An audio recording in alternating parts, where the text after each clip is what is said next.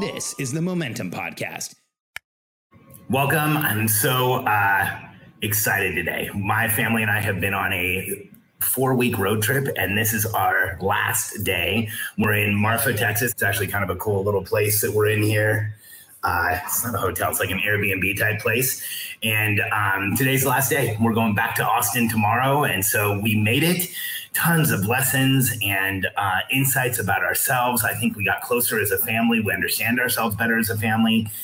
I have some really intense insights and understandings and learnings from being around my daughters, like so up close and personal for a month, that I'm sure I'll be sharing on a podcast soon and in detail. And so I'm looking forward to like getting my thoughts together and being able to share that. But today I wanted to share a topic that we've been talking about a lot as a team. In fact, we've been talking about a lot, not just as a team, but with our membership. And, you know, we have a membership where we help entrepreneurs grow and scale businesses. And the way we show entrepreneurs how to grow and scale businesses is to offload, to delegate, to stop doing everything.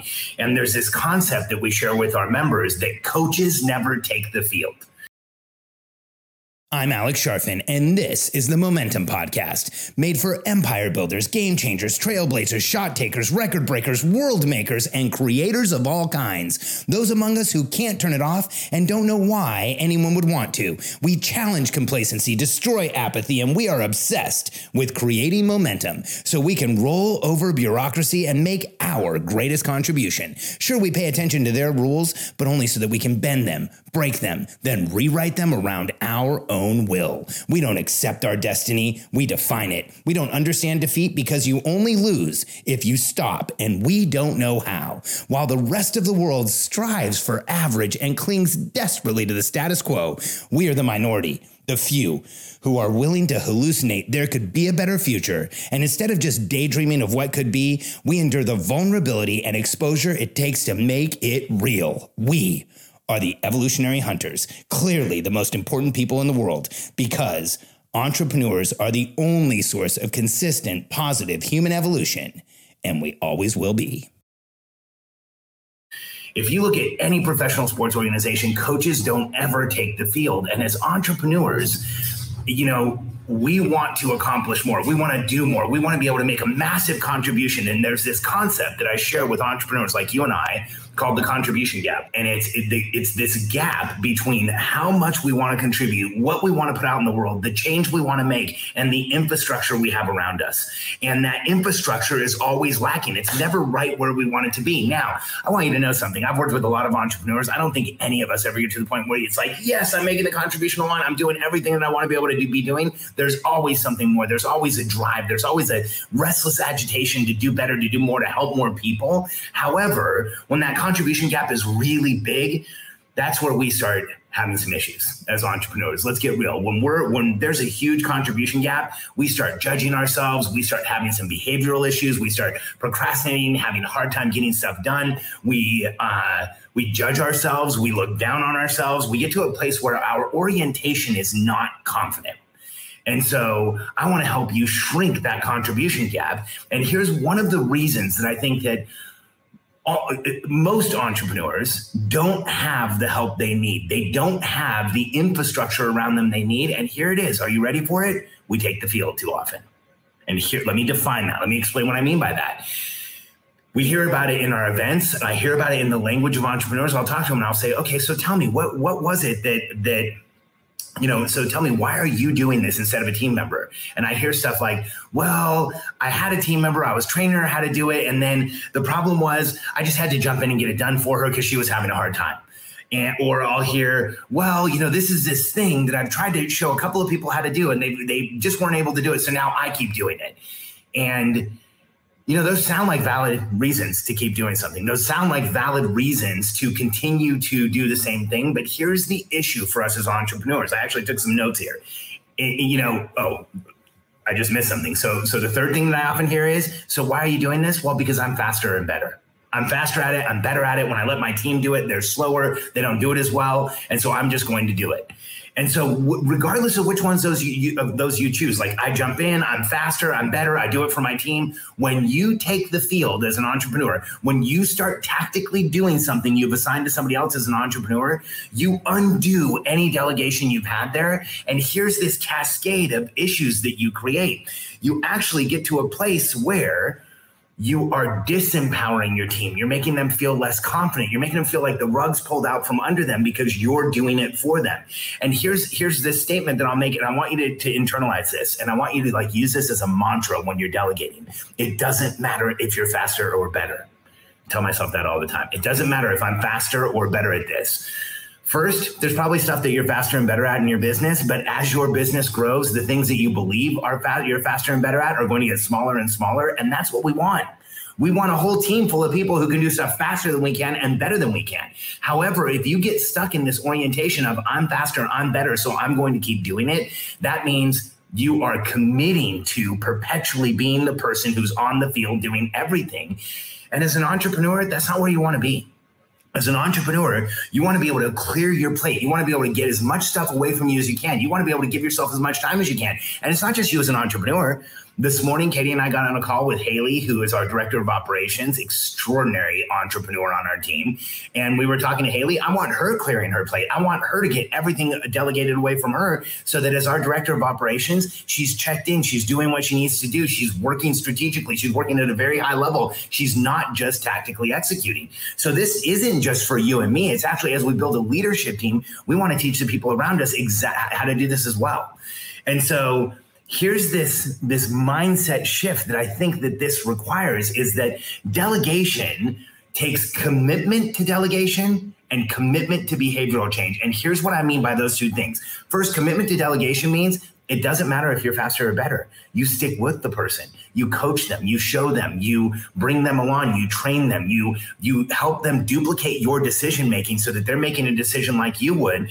And so you're actually making the commitment. So delegation takes commitment and it takes the time to actually do that. And then there's this behavioral change. And here's the behavioral change I want you to think about. I want you to think about yourself as a coach. So when somebody on your team comes to you and says, hey, how do I do this? The question you should be asking is, I don't know, how would you do it? And have them develop the solution, coach the solution, support them, but do not tactically take the field. When we build the discipline to stay on the sidelines, which I know is so crazy for entrepreneurs, because what do we want to be as entrepreneurs? We want to be in the game. We want to be on the field. We want to be making things happen. But as we mature and grow and we evolve as entrepreneurs and we build a team and we have an organization and an infrastructure around us, our job is to coach from the sidelines. Other than the tactical things that we do that we are responsible for in our company. And now let me explain that. Now, I want you to understand, I'm doing something tactical right now. I'm recording this video for you. So on my job description in my company, it includes recording Facebook Lives. It includes recording our content. It includes high-level strategic marketing, high-level strategic content. It includes the things that I do for our company. But outside of the things that are on my job description, I stay off the playing field. I stay on the sidelines and I coach. And here's what happens. When you stay on the sidelines and you coach, you develop the people around you, which means they get better at what they're doing. They actually evolve in what they're doing. They learn more. They're allowed to learn more. You get out of the way so that they can learn more. When you coach, the people around you duplicate your decision-making. I have been on a 1-month road trip. I never thought I would do anything like this in my life. And I've had probably 3 or 4 check-ins with my team, but I have not had daily contact. This was about family. This was about me, Katie, Reagan, and Kennedy, getting to know each other better, spending time together, having fun, going and doing really cool stuff. It was not about checking in with the team every day. So we didn't do that. And here's what I know, even though we've been gone for a month, is that the decisions Katie and I would have made, for the most part, they've been made in the right direction because that's how our team works. And even though we haven't been here, our team, our business, the projects, the things that we're doing have all advanced and been accomplished. And even though I haven't been here, I know that from a leadership standpoint, the leadership team we have in place has kept our team motivated and excited and moving forward. And here's why we are able to leave for a month and have near 100% absolute confidence that for the most part, things were done right.